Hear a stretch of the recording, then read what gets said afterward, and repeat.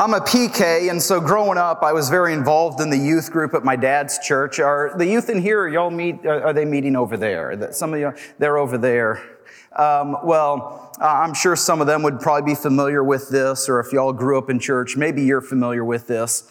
But there was this game, most appropriate game to play in church, by the way, called Liar, Liar, Pants on Fire, because that's what you do in youth group. And so played Liar, Liar, Pants on Fire. And the premise of this game is that there would be 4 people up on stage, and 3 of them would tell a lie, and 1 of them would tell the truth.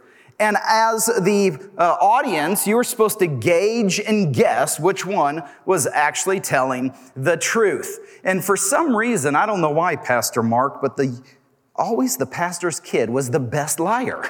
Why is that? Well, I'm a PK, so that would be me. But I don't know if with the world that we live in today, if you've ever had to view different opinions, different information, and have to guess what is true. And you have to sit there and figure out as you're scrolling Facebook or as you're watching the news, you're inundated with all of this information, and you're sitting there as the viewer playing Liar, Liar, Pants on Fire on a daily basis, trying to figure out who's telling the truth. And this is an issue not only for us as Christians, but just the culture we live in today. And so now there's fact checkers to help you. Or there's community notes now on X. If you're cool, you'd know that that's now the name. But I don't know about you, but it's hard sometimes to tell what is true. And as Christians, as wise Christians, we have to be very selective of what we receive and what we believe. Amen. And we live in this world of information overload. And so as Christians, we're inundated with competing ideas, with conflicting information. And so how are you going to know what is true? If you're taking notes, I want you to write this down. If you're not, just act like you are so everybody thinks you're spiritual. As Christians, you can write this down. As Christians, we do not want to believe everything. Amen. We want to believe what is orthodox. I'm a bit of a nerd, and so orthodox, maybe you're not familiar with the word orthodox, or you're thinking of the Orthodox Church, like capital O, Orthodox Church, or the Eastern Orthodox Church. And while they've used that term, orthodox or orthodoxy predates those orthodox denominations. The term orthodoxy is a term meaning right teaching, right thought, right opinion. And so as Christians, we don't want to be wrong about what we believe. We want to be right about what we believe. And especially in the time we live in today, where there are those who claim to speak truth, there are those who claim to be churches or claim to be pastors, claim to be entire denominations that are moving further and further away from historical Christian truth. And yet they present themselves as the ones declaring truth. And a lot of people are deceived. And I'm thankful for this church, and I'm thankful for your pastors being a place that speaks the truth. That's needed in today's culture. That's needed in today's Christian environments. That we have churches that are bold and willing to speak the truth, even when it's out of favor with our culture, to not bend to the will of culture, but to stand for the principles that Christianity has always been founded on and be unmoved in the face of opposition. And so I'm grateful for Grace Church being here for that purpose, for Pastor Mark being willing to be bold and take a stand for the things that are true in Scripture and not be passive in this world we live in, but being bold and active to speak the truth. We need that. And Ovation Church isn't the only church that does that, or Grace Church isn't the only. There's other great churches in Burleson and in this area and in this region. And we're just part of the body of Christ who is standing for truth. And we need that, and it's important. possibly more important now than in previous generations, especially in the West. So orthodoxy, right teaching, right thought, right opinion. We don't want to believe everything as Christians. We want to believe what is orthodox. And we may not know everything about God. I've been pastoring for going on 15 years now, and I know I'm a young whippersnapper to some of you in here. Some of you are thinking I'm old and I got this gray, and I know you have to listen to me. I can say whatever I want the more gray I get, by the way. You just have to agree with me. That's the way it works. But with us, we don't know everything about God. The more I study Scripture, and the longer I've been a pastor, the more I realize the less I know. In fact, right now I'm in seminary. I'm 44, right? I'm 44, I think. Yes, I think I'm 44. And I'm in seminary, and I'm learning now things that I've never learned before. I love reading books, and I love reading books from like really old dead people. That's actually kind of my favorite. And so I'm learning a lot. And the more I learn, the further I get from the end of God. And there's more of God to know. There's more of God to discover. And so we may not know everything about God, but understand this. What we do know about God, we had better be right about. Okay? So if we only know 10% about God, then it's very important that 10% is accurate. And so knowing truth matters.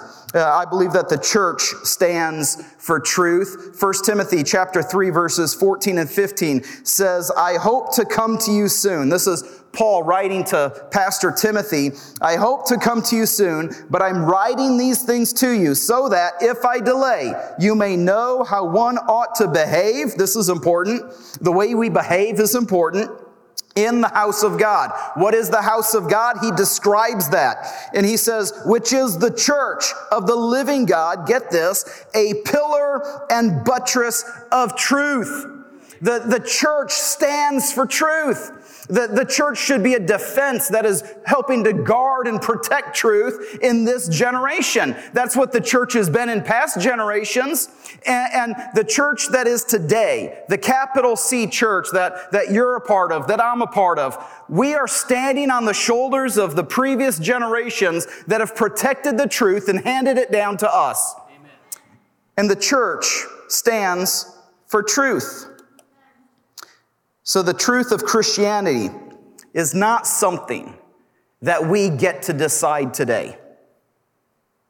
Okay, this is important because this is a problem that's going on within some denominations, within some Christian movements, is trying to redefine what Christianity is so it's more palatable to the culture we live in, so that it's more acceptable and more tolerant and more friendly to those that aren't Christians. And it's important to be a witness. It's important to be evangelical or evangelistic. And it's important to want to reach people far from God.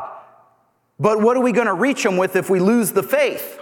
Amen. And so Christianity is not something that you and I get to decide today and make up. There is not going to be a council that gets together and says, okay, what is the Christianity 2.0 going to look like? That's not Christianity. In fact, this is what it says in Acts chapter 2, verse 42.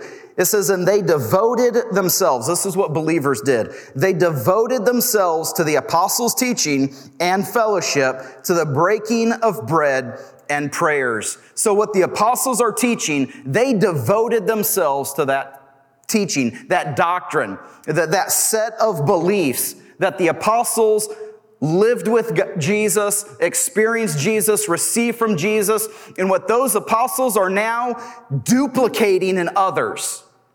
And these people, these believers, continued in the apostles' teaching. And that's still going on today. We're not deciding new teaching that needs to be taught. We're still continuing in the apostles' teaching. This is what Paul wrote to the Thessalonian believers in 2 Thessalonians 2:15. It says, so then, brothers, what are we supposed to do? Stand firm and hold to the traditions that you were taught by us, either by spoken word or by our letters. They're supposed to stand firm and hold to the traditions. Now, depending on how you grew up, that word traditions may trigger you a little bit. For me, that's a bit of a triggering word because I grew up very charismatic, very spontaneous in worship, grew up word of faith. And so the idea of tradition of men was like, right? So if there's a tradition, it's got to be bad. Tear it down. We don't want traditions. We just want the Holy Spirit. And while there's something good with that, and I'm not trying to bash that, but what I'm saying is what we see in Scripture right here are there some traditions you don't let go of.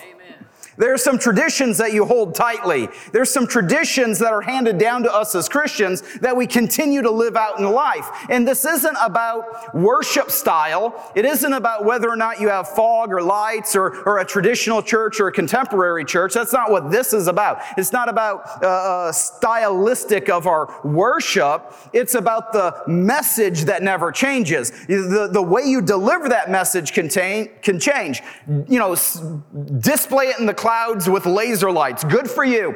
Be as modern and technology driven as you want, but do not lose sight of the traditions that we're supposed to stand firm on and hold to as believers that we've received and we carry on. We didn't decide it and make it up for ourselves.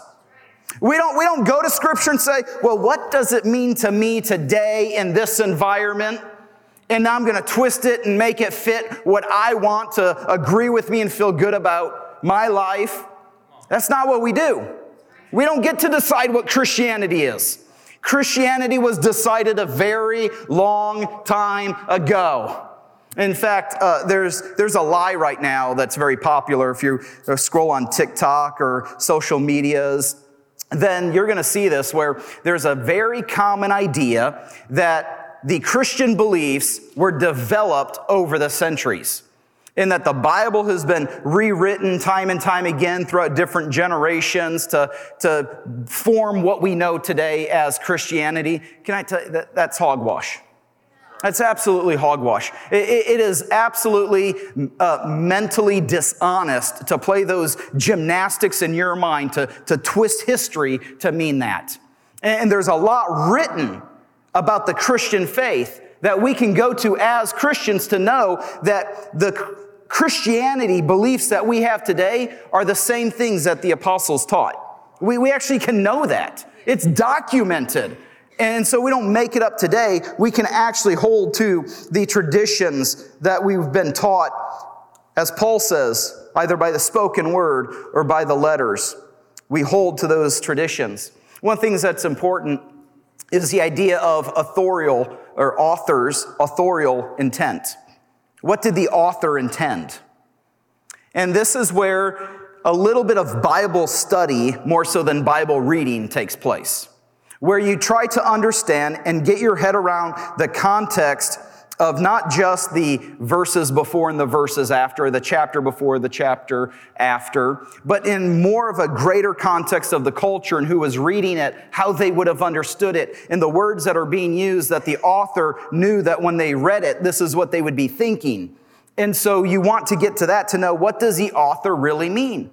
This is what I believe, is that faith comes by hearing, and hearing by the Word of God. Does anybody believe that in here? Is that the Bible? And yes, that is true. Man, I love this response. This is great. If you see people that go to Ovation Church out and about, encourage them to respond during my message, okay? Would you do that? And then also let them know that I'm funny sometimes and they should laugh at my corny jokes. Just let them know that. So the author's intent matters. Faith comes by hearing, hearing by the Word of God. Faith does not come by my opinion of the Word of God. So I need to know what the author meant, and this is what we believe as Christians. We believe what the author wrote is what the Holy Spirit wanted to write. It's God-inspired. It's the Holy Spirit is the author. And so if what the author intended is what the Holy Spirit intended, that should be pretty important to us. And so we want to get back to that because that's where faith comes from.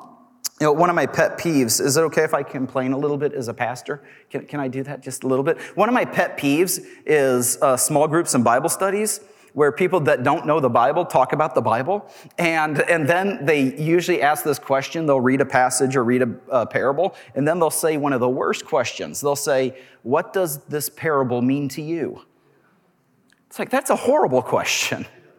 What did the parable mean to the person that wrote it? What did the parable mean to the people that heard it? What did the parable mean to Jesus when he spoke it? Like, that's a much better question because there's power in that. What I make up about it, there's not much power in. And so we want to get to the Word of God because faith comes by hearing, hearing by the Word of God. There's right now a bunch of deconstructionists. I don't know if you've heard that term, deconstructionists. People that have maybe grown up in the church, grown up in Christian families, and they're deconstructing their faith. And the idea is very destructive. It is just tear it down. They don't want anything to do with God. They're going to be agnostic. They're going to be atheist. And there's quite a big movement on social media of people very vocal about their deconstruction. And they often will even call themselves ex-evangelicals, that they used to be evangelicals, and now they're ex-evangelicals. And they're very passionate about this. And they tear apart the Bible. They tear apart church. And so if you go to TikTok or YouTube, you'll hear about these people and you'll see these people. And they will use Scripture and they'll twist it. And they'll say it means something it doesn't mean. Or right now, through social media, there are critical Bible scholars that are very popular where they don't believe Jesus is the Son of God. They don't believe that he was crucified and raised from the dead. They don't believe the tenets of Christian faith, and yet they call themselves a Bible scholar and they call themselves a Christian. And they talk about their ideas and people like it. And people comment how amazing and wonderful this is. And so it's actually a really big issue, but the problem is you can really take Scripture and twist it pretty easily. In fact, I don't know if you know this, but I read the Bible, and I'm sure cats are evil. I'm sure of it. Cats are demonic. I know some of y'all looking at me weird. You've got a cat. Come up for deliverance afterwards. We'll pray. And why would I say that based on the Bible? Well, I don't know if you've read Revelation, but there's a mark of the beast in Revelation, right? You know this, and there's a mark of the beast, and there's 666, and we know that 6 is the number of man because 6 falls short of God, which is 7, which rhymes with heaven, and so 7 means, and so 6 is the number of man, and so then 666 is just the trinity of evil. And so if you've got 666, you got 3 6s, and if you add 3 plus 6, it equals 9. Cats have 9 lives.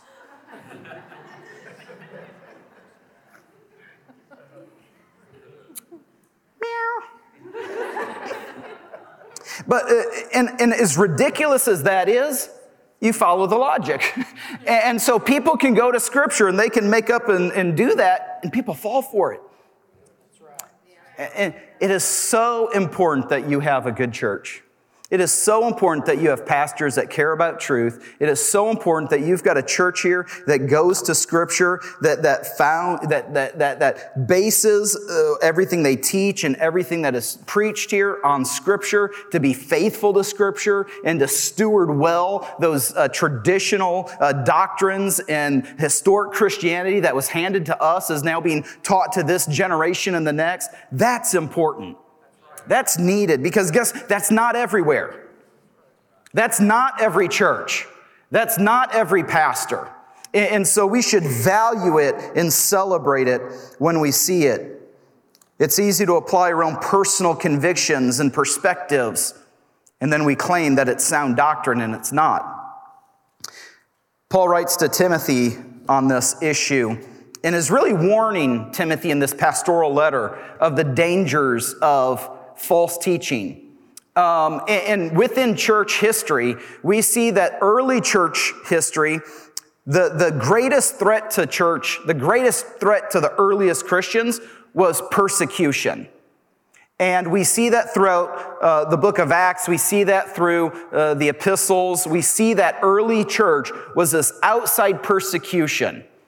And it was a very dangerous time for Christians. But as Christianity moves on, the greater threat wasn't outside persecution, but it was internal false teaching.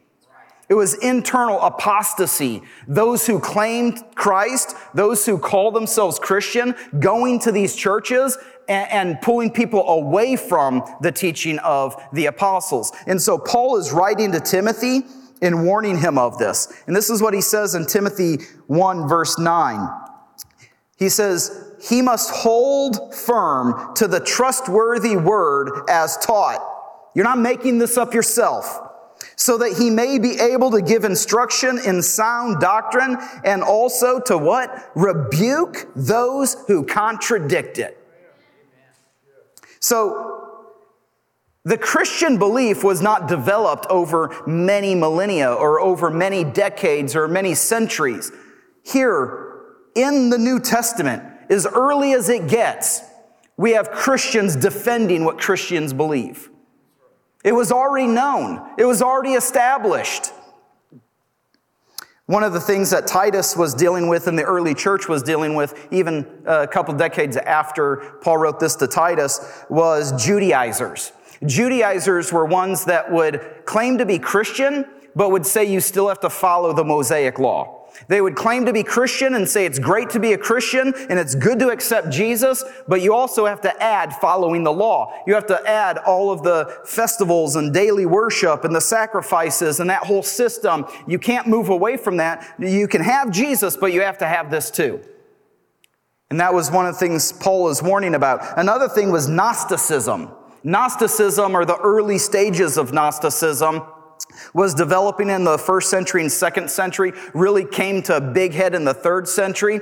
This is what Gnosticism believed, and we see it even today in certain ways. Gnosticism believed that there is a separation between what is spiritual and what is natural, and what is natural, what is physical is bad, and spiritual is good. And so that's one of the tenets of Gnosticism.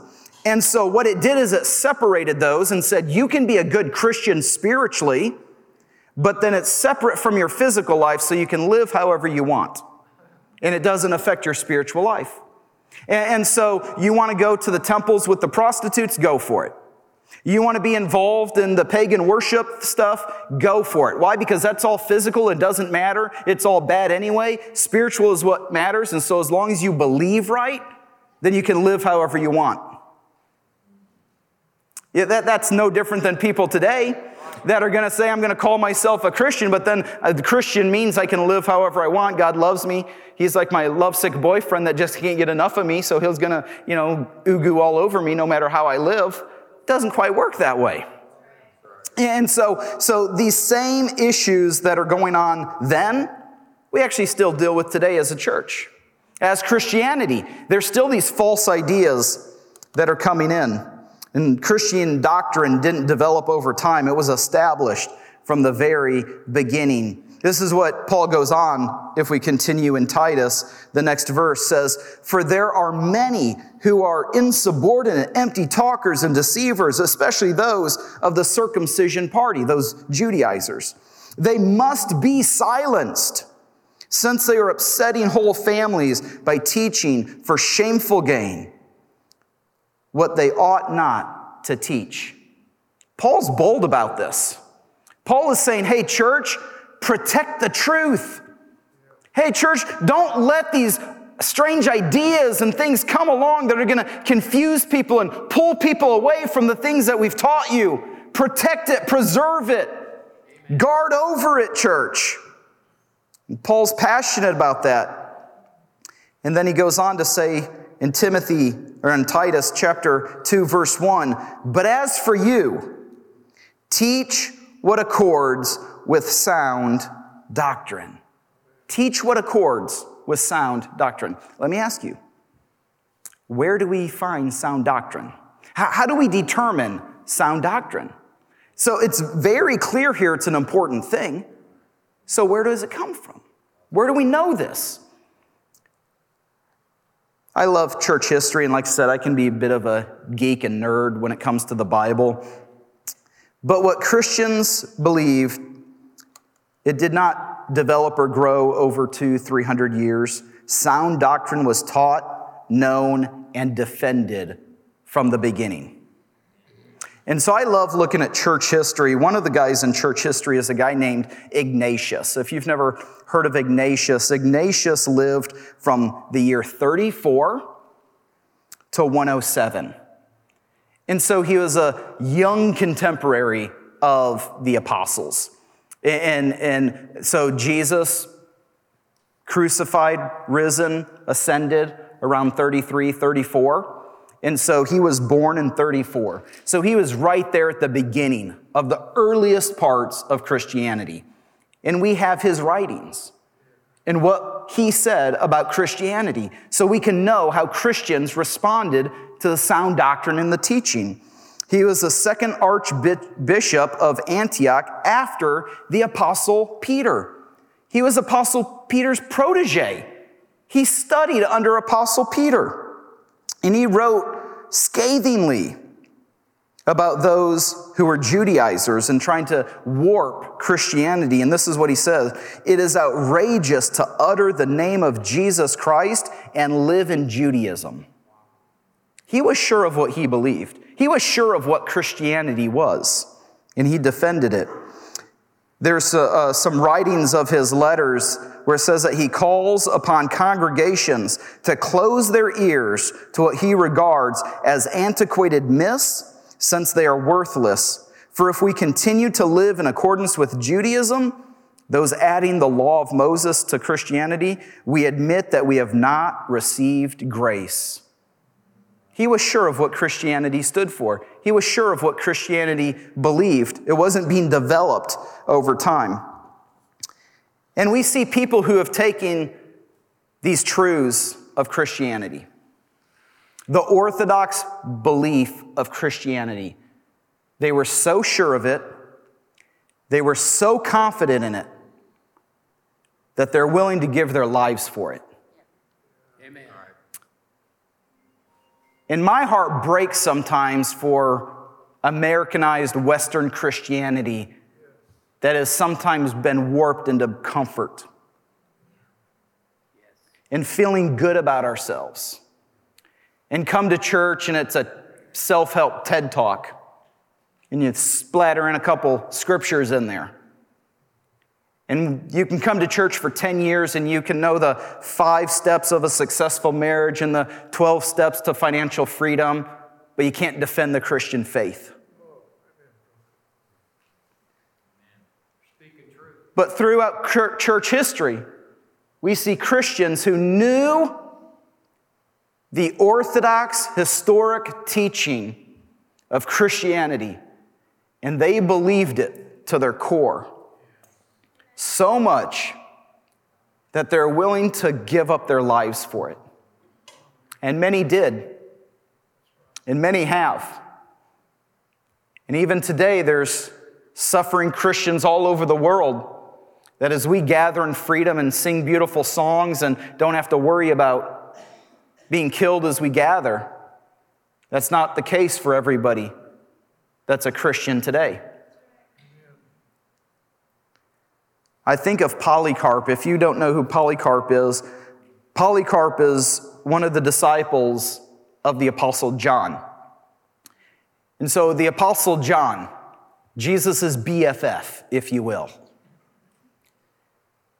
John refers to himself as the one Jesus loved. At the Last Supper, sitting there, it's John that's leaning against Jesus. And so John very intimately knows Jesus, knows truth. Polycarp studied under John. And John took what Jesus had taught him and given him of the Christian faith. And John passes that to Polycarp. Polycarp lived from 68 AD to 156 AD. And at 88 years old, he's put on trial for being a Christian. He's put on trial for claiming the name of Christ, that he is the risen Messiah, and that salvation is only through him. and that he was God made man. And the political persecution that he endured from that came to a head at 88 years old, and he's sentenced to death. And the account of his martyrdom is recorded by historians. And Polycarp, as he's approached by people, being told about his sentence, this is how he responded. He said, "But why do you delay? Come, do what you will." Soldiers then grabbed him to nail him to a stake. But Polycarp stopped them. And this is what he said, "Leave me as I am, for he who grants me to endure the fire will enable me also to remain on the pyre unmoved, without the security you desire from nails." And then he prays aloud, and the fire was lit, and his flesh was consumed. And the chronicler of his martyrdom said it was not as burning flesh, but as baking bread, or as gold and silver refined in a furnace. This account concluded by saying that Polycarp's death was remembered by everyone. He is even spoken of by heathen in every place. Polycarp knew what he believed. Polycarp didn't have to wonder if this Christianity stuff was real, if he was making it up himself. Polycarp knew the historic Christian truths that were passed on to him, and he was willing to die for it. One of the things throughout church history that I really appreciate are some of the creeds that encapsulize the Christian faith in a succinct way. Rather than reading all of Scripture to try to determine that, they've made them in a way that they can be memorized and passed on easily. And a creed isn't the inerrant Word of God, but it's a message about the Word of God that highlights the points that matter the most. And in the early church, most people couldn't read. In the early church time, their illiteracy was massive, and there weren't books and Bibles and scrolls to easily get out. And so having a creed was the easiest way to spread and to share the Orthodox truth of Christianity. And so one of them that I like is the Apostles' Creed. The Lexham Bible Dictionary defines the Apostle Creed this way. The Apostles' Creed represents a set of uncompromisable core beliefs for Christians. As such, the core tradition of it is also found in the Nicene Creed. The Apostles' Creed, like all creeds, function like a filter for orthodoxy. It indicates what is and what is not Christian. It is a public profession of belief in historic Christianity.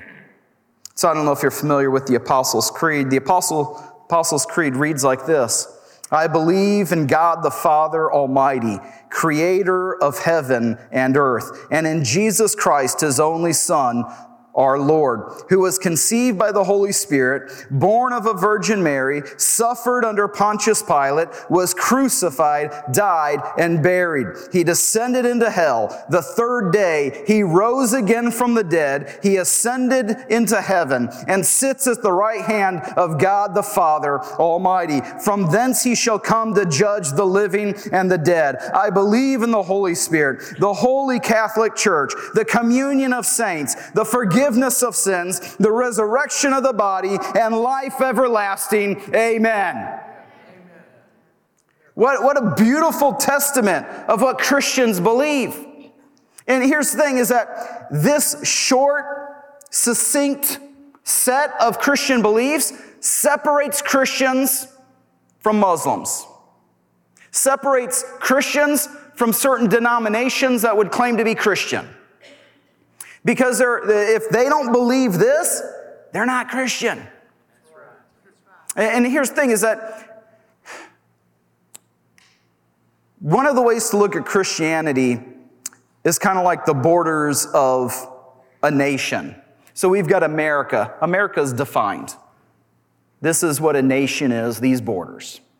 If you're in that nation, well, like me, if I travel, I need a passport. If I have a passport, I get back into the U.S. When I'm in the U.S., I can drive to Michigan to see my grandparents without a passport because I'm inside the borders. And so similarly, Christianity has borders, and there can be some different denominations, there can be different beliefs, there can be variety, there can be different expressions of worship. There's a lot of open hand beliefs that we have as Christians. But there are some closed ones that say you're either in these borders or not. And that's important. It's important in Scripture, it's important in early church, and it's important today. You don't get to believe whatever you want and call yourself a Christian. There are certain things that you have to believe to be a Christian. And Christianity is a confession. As believers, we confess these things to be true. We can't prove it scientifically. We can give historical evidence. We can give scriptural evidence. But ultimately, it's by faith. Ultimately, as a Christian, I'm going to see these things and I'm going to confess them as being true. And we have a confessional Christianity.